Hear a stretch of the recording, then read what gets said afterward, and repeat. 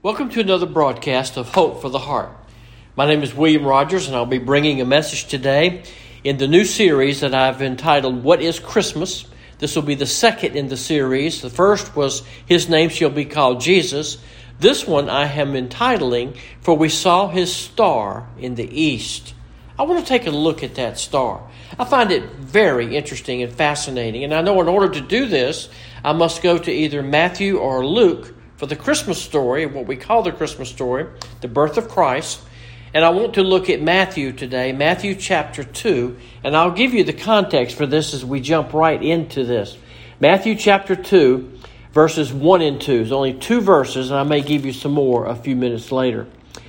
Matthew chapter 2, verse 1, the Word of God reads, Now after Jesus was born in Bethlehem of Judea, in the days of Herod the king, behold, Magi from the east arrived in Jerusalem, saying, in fact, the original language says they kept on saying, kept on asking. Verse 2, Where is he who has been born King of the Jews? For we saw his star in the east and have come to worship him. So I lifted out of that portion right there, for we saw his star in the east, and that is my title. I want to look at this, and the reason is it's a very fascinating thing to look at this, and I know that I have to give a little context for this. So the theme of the New Testament, as you know, is Jesus Christ. He is the theme of the New Testament. We have 4 Gospels. Matthew, and they write from different perspectives and different personalities in a very unique way. Matthew is writing, and from his perspective, he is writing to present Christ as sovereign who comes to reign and to rule. Luke, for example, is writing the Son of Man who comes to share and to sympathize. Mark is the servant, writing as a servant who comes to serve. And of course, John is presenting him as Son of God, who's come to reveal and to redeem. And so with these in mind, we know that Matthew, which is where we're at today reading, presents Jesus Christ as King, as sovereign. Everything in Matthew focuses on His majesty, His sovereignty, His great personage as a ruler, one who has the right to reign, the Messiah, the anointed one, the promised King. And so He gives us information related to that, and that helps us understand. So even from the very opening in chapter 1, we see that He gives the key in chapter 1, the genealogy of Jesus, the son of David, the son of Abraham. And so He's pointing it directly back to that of a king. And so we have established that He is king by lineage in chapter 1 of Matthew, which we don't have time to go over all of that, obviously. But in chapter 2, Matthew re-emphasizes that He is a king in terms of the fact that certain people will honor Him or pay Him homage as a king. And if He is a king, which He is, Matthew is saying to us it ought to be evident by His genealogy, which is chapter 1. That's why He gave it to us. It has to be, or He has to be the child of kings, which He's given there. He is a king. It ought to be evident by the way people respond to Him. So in chapter 2, Matthew tells us the story of certain wise men who came to proclaim that Jesus was indeed a king and to bow at His feet and to worship Him as king. That's basically what we have in Matthew chapter 2, is the presentation of these wise men coming to honor and pay homage to Him. Now again, Matthew's emphasis is He is king by virtue of His genealogy. He is king by virtue of the royal majesty that was displayed and accepted and honored and revealed by the work and the effort of the wise men bringing certain gifts. That's very important to understand that, and that's why I like to bring that out.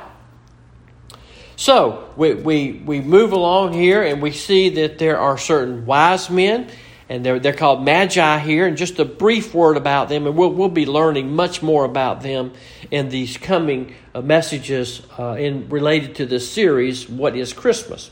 But the Magi, you remember, I think I told you several times on different occasions, that really this word is an untranslatable word that has reference to certain priest line of the Medes and the Persians. So basically the Medes.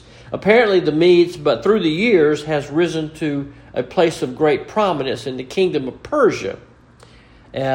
the Median kingdom and the Babylonian kingdom as well. So it became synonymous in many ways with being a wise man. Now this is just a little summary, a snapshot of them.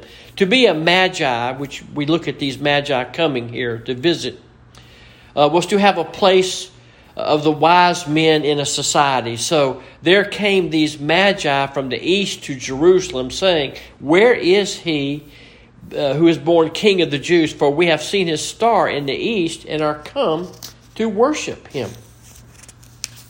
Well, that's an interesting thing in itself, is that these kings have been told this. How did they get this information? Well, they have been told this information, and they have been given this information, so they have been through the years looking for this information to come to them. Now, where did they get it? Well, they probably got it from the Babylonian captivity when Daniel was there. Daniel was, head of the wise men. We know that from looking at the Daniel chapter 5, for example. We see information there related to that. And so it becomes very important that we understand something about these wise men, but not at this point. I want to give you that later. I want to jump right into this. The Magi, like I said, is based on information from Daniel and other information that they had received from the Jews who were now living in their land since the captivity, and based on their own sense of faith in the true God, and based on their own expectation that God would fulfill His word, and based upon what they saw in the sky, which is called a star here, they came to Jerusalem. And so they're coming because these are kingmakers. These are people that are high up. They are very well established. They're very well recognized. There's an anticipation of him.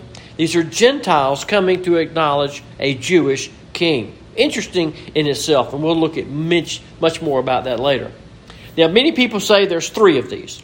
Well, we don't know. We know that there probably wasn't anywhere near 3. There was many, many more than this. In fact, the information we have from Daniel, the information we have from other writings at the time tell us that there were probably anywhere from 10 to 15 wise men. How it got translated to 3, who knows? But we also know through passed down that some people in their writings give us their 3, and they give us their names, saying they were from India, Egypt, and Greece, and subsequently where they were baptized by Thomas. Their bones were up in some church for display. None of that's true. We really don't know much about them. We don't know their number, and we don't know who all there were, or we definitely don't have their names, and we definitely don't have anything after this moment. So there's a lot of fantasy built into this. You see Christmas cards with 3 wise men riding a camel and a big star right above their head, leading them the way.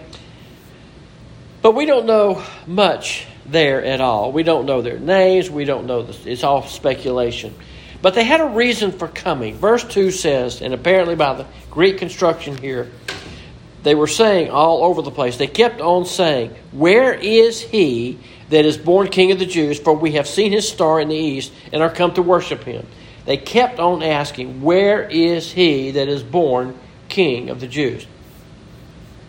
Now, it must have shocked them every time they had to ask that question, because here they are in Bethlehem, and it seemed like if this is really the birth of a king, everyone would know it.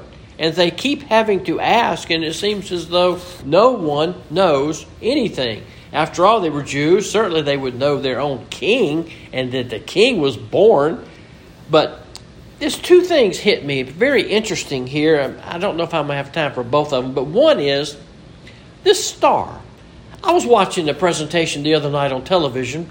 It was hosted by and narrated by David Jeremiah. I like David Jeremiah. He's good. He does a lot of prophetic work. And he narrates it. It's called The Nativity. It's brand new this season. And I enjoyed watching it. And there was a scene in there where the disciples, in fact, I'm going to mention that in just a minute, Luke chapter 2, verse 9, where the, not disciples, but the shepherds were in the field, and suddenly this light appears, this glory appears, and then we have this speaking to them. The angel is there speaking, And then it goes away, and then the shepherds run into Bethlehem looking for this baby or this king that has been born. And that got me to thinking, what was the nature of that star? Well, we've seen a star in the east and have come to worship him. What was the nature of the star? I tend to look at Scripture like this sometimes, and I get involved sometimes in the little bitty details. And you can read and read and read about this. And some people say it was a genuine, real, bona fide, honest-to-goodness star, as I've read it several times. Some say it was Jupiter. Some say it was Jupiter aligned. So there was a perfect alignment of the stars and the planets. And it created a low-hanging star that was shining bright. And it even formed the sign of the fish. Some say it was just a comet. Some say it was a meteorite shooting across the sky very low. Some say it was the star of destiny in the heart of mankind. Some say it was really just a glow in men's minds. It was not really a star at all. Well, that's no real answer, but I do want to look at this star, and I think in order to do that, I want to go to Luke chapter 2, verse 9. I mentioned this verse, and I want to just read that for you. Luke chapter 2, Verse 9, there were in the same country shepherds abiding in the field, keeping watch over their flock by night. And lo, an angel of the Lord came on them. The glory of the Lord shone around about them, and they were very much afraid. Well, I guess so. It's dark. There's probably a fire going. That's what was the scene in this movie I saw the other night. It was very real about this, and it made me think about this. But what was shining in the sky when the shepherds saw it? What was this that got their attention? It was the glory of the Lord. If you go back in the Old Testament and you study the concept of the glory of God, you will find that the glory of God is manifested as light. We see that. In fact, if we had time, we could trace that all the way back to the Garden of Eden. Over and over again in the Old Testament, the glory of God is manifested as light. God radiates His presence. He transforms what He wants you to see as far as a glow or a light about them. When the glory of God appeared in the daytime, we know from the people fleeing Egypt that it was like a cloud or a pillar of light by day. And when it appeared at night, it was a pillar of fire at night. And so we see that, and we know that is the glory of the Lord, and that was manifested to the nation of Israel during the time of the wilderness wanderings. But when the glory of God descended on the tabernacle, it was light. When Moses went up in the mountain and he asked God to show me your glory, God hid him in a cleft of the rock and showed him the glory as it passed by. It was so much light that he had to hide his face. And so and then coming down from the mountain of receiving the Ten Commandments, his face was lit up. The glory of God is a blazing light. When Jesus revealed who He was, I don't know if you probably remember the Mount of Transfiguration. When Peter, James, and John were there, and He just transfigured right in front of their eyes. It was a blazing, bright, white light. Jesus revealed who He was, and He revealed His glory on that mountain. In other words, it's like one writer said, He literally pulled back His flesh, and they beheld what? Well, they beheld His glory. His glory was transparent light. And when Jesus comes the second time out of heaven, He will come in blazing light. We find in the book of Revelation, God will turn out the lights of heaven. It will be pitch black throughout the universe and the earth. All the stars will fall, the sun and the moon, everything goes pitch black. And it rolls up like a scroll. And then when it is pitch black, then Christ comes revealed as blazing light. And people cry out and hide from this because it's such a shocking scene. It's such a blazing bright light. Now, all of that just to remind you that God's glory is manifested in Scripture as light. We're not surprised by that. We understand that. He told Moses he could not look upon His face and live.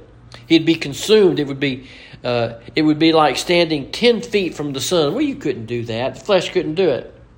Although it would be like a million suns, and I believe that was That was the glory of the Lord shone in the night when God's glory was descending into the earth. It was God's glory descending on the earth, coming in the form of man. And I believe that glory of God is the thing that the wise men saw. The shepherds saw it, and I think the wise men saw it. Now, let me just give you a little bit more support on this, because I think it's interesting to trace this, and it's definitely food for thought this week. And next week is Christmas is right here on us. If you see a Christmas card with the three magi coming on their camels and a big star right above them, or as you watch any Christmas thing or postcards or any letters or anything you see, think about this as you see this. Now, the chief word in the Old Testament, and the Hebrew word for star, is a word. It's called kokab. Now, that's important. Not the pronunciation of the word, but it's in the Hebrew and the Greek. It has a basic meaning, and its basic meaning is to shine or to blaze forth. To shine or to blaze forth. Now, sometimes that word is used of a real star. So I have to give you that right up front. It can be used for a real star. Sometimes it's used to speak of just a regular star. Sometimes it's used to speak of an angel. Sometimes it's used to speak of men. So it doesn't necessarily always mean a real star. It can mean anything that blazes, anything that shines in an incredible way. And I think we've seen this throughout the Scripture. In Numbers chapter 24:17, we see that in 24:17, it says that it uses that very same word in the Hebrew, which that word is actually Hebrew. Now, there's a Greek equivalent, which we'll get into later. But it means in 24:17 that there is a blazing forth. There will come a shining one. There will come a star. And people, I believe, the prophecy there is none other than the glory of God incarnate is the star. He is the blazing. That's found in Numbers 24:17. It actually says, I shall behold him, but not near. Now listen, there shall come out of Jacob a scepter which will rise out of Egypt. And this is what he's talking about. Now, Matthew chapter 24, I want to show you something else. In Matthew chapter 24, verse 30, instead of trying to go all the way through it, we'll just go over to verse 30. And it says, immediately after the tribulation, in verse 29, it says, after the sun was darkened and the moon doesn't give its light, and this is what I mentioned a while ago, all the stars will fall out of heaven, everything goes black. And then verse 30, then shall appear, now watch this, then shall appear the sign of the Son of Man. Well, what is that sign? Now mark that phrase out. The sign of the Son of Man. In other words, whenever the Son of Man is about to show up, there will be a sign pointing to him. Do you know what the sign is for him? The sign is to point you to something that you will want to see. You see a sign on the road that tells you this place, that's wanting you to see that.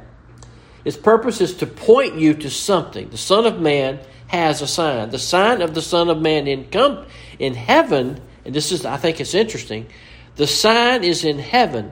And what is it that they shall see? The Son of Man coming in the clouds of heaven with great power and great glory. Here is his blazing forth. That's that same word used there. And although this word, the Hebrew word, is not used in the New Testament, it's the same idea. I believe this sign of the Son of Man is nothing more and nothing less than the Shekinah glory of God. And I think that is the sign. God revealing himself in glorious light. In fact, it even tells us in Revelation 1:16 that the sun shines, the Son of God shines as if he were the sun in its full strength. Now, I'm getting to a point. This, I think, is all what we see here. Somehow, now watch this, somehow connected to Jesus Christ is this incredible blazing glory of God. It is his sign in the heavens. He is spirit. He is a spirit being. He is also, in a sense, a physical being in a glorified body that he has from his resurrection. But there is a sign that goes with him, and it is a blazing glory. And one day on the mount, he showed it to his disciples. And we talked about that. That's the Mount of Transfiguration. And one day, when he returns, the sign of the Son of Man, the sign of the Son of Man in heaven will be that blazing glory. And what God does is he turns out the lights of heavens so you will see it. Those who are there will see it. Now, I tell you, the same sign the first time he came too. In other words, that is his second coming sign.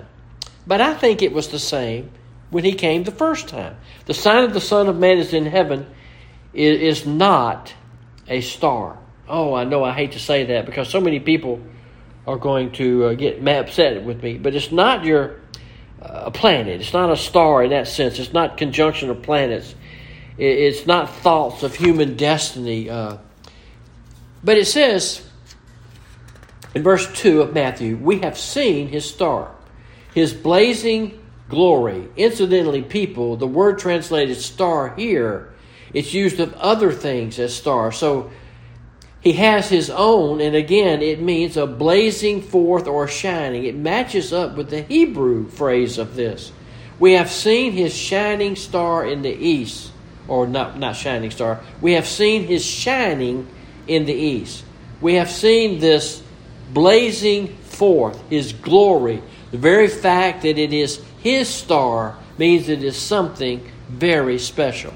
I think when it says his star, it's not related to his planet or his meteor or something in the sky up there. It's related to his own blazing glory. It has appeared. That's an interesting word. We have seen his star in the east is what the verse says. His star, I want you to know the time. And actually in Matthew chapter 2, verse 7, it says this. Herod secretly called the Magi and ascertained from them the time that the star appeared. Well, that's an interesting thing. I want to know the time the star appeared. Now, the word in the Greek, which means that which lights up, when the time was that it lit up. In other words, what was the time that you saw this lighting up? The same word, though, is used with lightning. Lightning is from this same word that's used here in this verse. And sometimes it's translated as a star in the sky, and sometimes it's translated as lightning.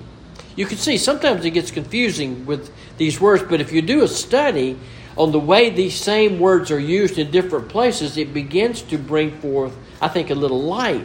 Sometimes the shining forth of something. Here is the shining forth. We can't push it any further. We can't make it mean a real star, even though some people think it is a real star. But you even think about that. How could a real star come and stand right over where someone is, like verse 9 of Matthew chapter 2 says? And having heard the king, they went their way, and lo, the star, and when they had seen the one they had seen in the east, went on before them until it came and stood over where the child was. Well, you think, how can a star do that? You look up at the stars in the sky. Can a star light a path down here on earth and be so focused in on one individual? Well, I guess it could if God wanted it to be there, but I don't think that's what this passage is saying. We can't make it mean a real star, and there in the sense in which Herod says, when did this particular shining forth light up, is what he's actually saying. And even that is sort of a hint that it was something that has never existed, was called into existence only because Jesus was coming, only because this is his birth, and there is a revelation attached to it. And so I believe this was a blazing forth, and it's a sign of the Son of Man in heaven. It was his first coming, and I believe it's going to be the same at his second coming. It is his sign. It is his star. It is not some asteroidal body. Now, these magi would see this. They weren't looking in their. They weren't looking in the stars in the sense of studying them to figure out what kind of an alignment this was. They weren't trying to figure out what kind of a meteor this was or how close it was. As we have seen through history, Some people do ascribe this to Saturn or Jupiter, but when they saw something they had never seen before in this star, in this glowing, they knew that it had to be something unique. I think what they saw here, now they're used to studying stars. This was different. This was something unique, and they tied it together with the Old Testament prophecies that they had been taught earlier from, as we said, Daniel in the Babylonian captivity. Daniel had told them. Research gave them direction. God revealed himself to make sure they could be in on this. Now, it's no different than the pillar of fire in the Old Testament. Remember the pillar of fire and the cloud that stood over the Holy of Holies? Well, in this, it tells us that whatever this star was, it went and stood over the house where he was born. Now, there again, that's Matthew chapter 2, verse 9. Now, you tell me how a literal star or meteor or asteroid could do that. It can't do it. It's none other than the sign of the Son of Man. I tell you, I really and truly believe it was the glory, the Shekinah glory of God. It was a blazing, magnificent glory of Christ, as one writer puts, in heavens. How could only the wise men over there in Persia and no one else even see the star if it was up in the sky like we have been led to believe? Well, I think that's a fair question. The second observation I have is, how could God be so selective? Well, there's nothing new for God. He can make everybody in the world blind to something if he wants to. In Exodus chapter 14, there's a good parallel to this. The angel of the God who went before the camp in Israel removed and went behind them. You remember the angel was leading them, or the pillar of fire, and they were going through the Red Sea. So the angel comes around and gets in the back of it. You say, what, to push? No. The pillar of cloud here is the glory of God. The pillar of cloud went from before their face and stood behind them. Now, behind the Israelites, you've got the pillar of cloud, God's glory, and you've got the angel of the Lord. And who's the angel of the Lord? Well, it's Jesus Christ himself. And it came between the camp of the Egyptians and the camp of Israel, and it was a cloud and darkness to them and gave light to Israel, so that the one came not near the other all night long. Boy, that is amazing kind of information. You know what happened? Israel saw it as light. Pharaoh and his army saw it as darkness. So the same pillar of fire that was lighting and giving them protection and light was darkness to someone else. That's how God can be so selective in this. And it was the same thing. There was something about God revealing what he wants to reveal just to those whom he wants to reveal it. And that's all I can say about that. How did they connect it with Jesus' birth? Well, I don't know. I really don't know, except that God made it so obvious that they knew what they were looking for. Now, you want to know something that's very fascinating, people? It might mess up your Christmas story next year, but do you know that nowhere in the Bible does it ever say they followed the star to Bethlehem from Persia? No. It doesn't say it led them to Jerusalem. It doesn't say it went anywhere. Not at all. We have seen his star. Where did they see his star? Well, according to Matthew chapter 2, verse 2, they saw the star in the east, and it didn't need to tell them where to go. They knew where the Jewish Messiah was supposed to be because of passed-me-down oral tradition. They knew the royal city was Jerusalem already. They knew that there were all Jewish kings reigning there. They knew exactly where to go. They didn't need a star to guide them. But yet they saw something. And what they saw was his glory. God made it evident to them. They saw the glory of the Lord revealed to them. They went to the right place. Matthew doesn't give us all the bits and pieces of this, but they said, we have seen a star in the east, and for what purpose? They came to worship him. They knew that he was to be worshipped, to worship him. They knew there was no one else to see. They knew that he was worthy of the worship, and so that is what they were there to do. Well, I hope this has been interesting. It's just a little thing on the Shekinah glory of God, the glory. So when you see or hear the Christmas story, think about this. That star that's really a blazing forth of the glory, they didn't know what to call it. It's something that was unique they had never seen before. Remember this. It was God's Shekinah glory lighting up and revealing that this was a special, unique birth and person, the incarnate Son of God. Emmanuel, God with us. So think about that this Christmas. Think about the significance of this. God is going to accomplish His purpose. If He wants to reveal to one group something, He can do it. He can do exactly as He wants to do, whenever He wants to do it, to whomever He wants to do it. It is an incredible Christmas story. May your Christmas story this holiday be a little bit different. Thank you again for joining me. And again, this is William Rogers thanking you for tuning in to Hope for the Heart. As the second message in this series, What is Christmas? And when I finish this, you'll be able to put all this together and we'll have perhaps a better understanding of Christmas. Thank you for joining us.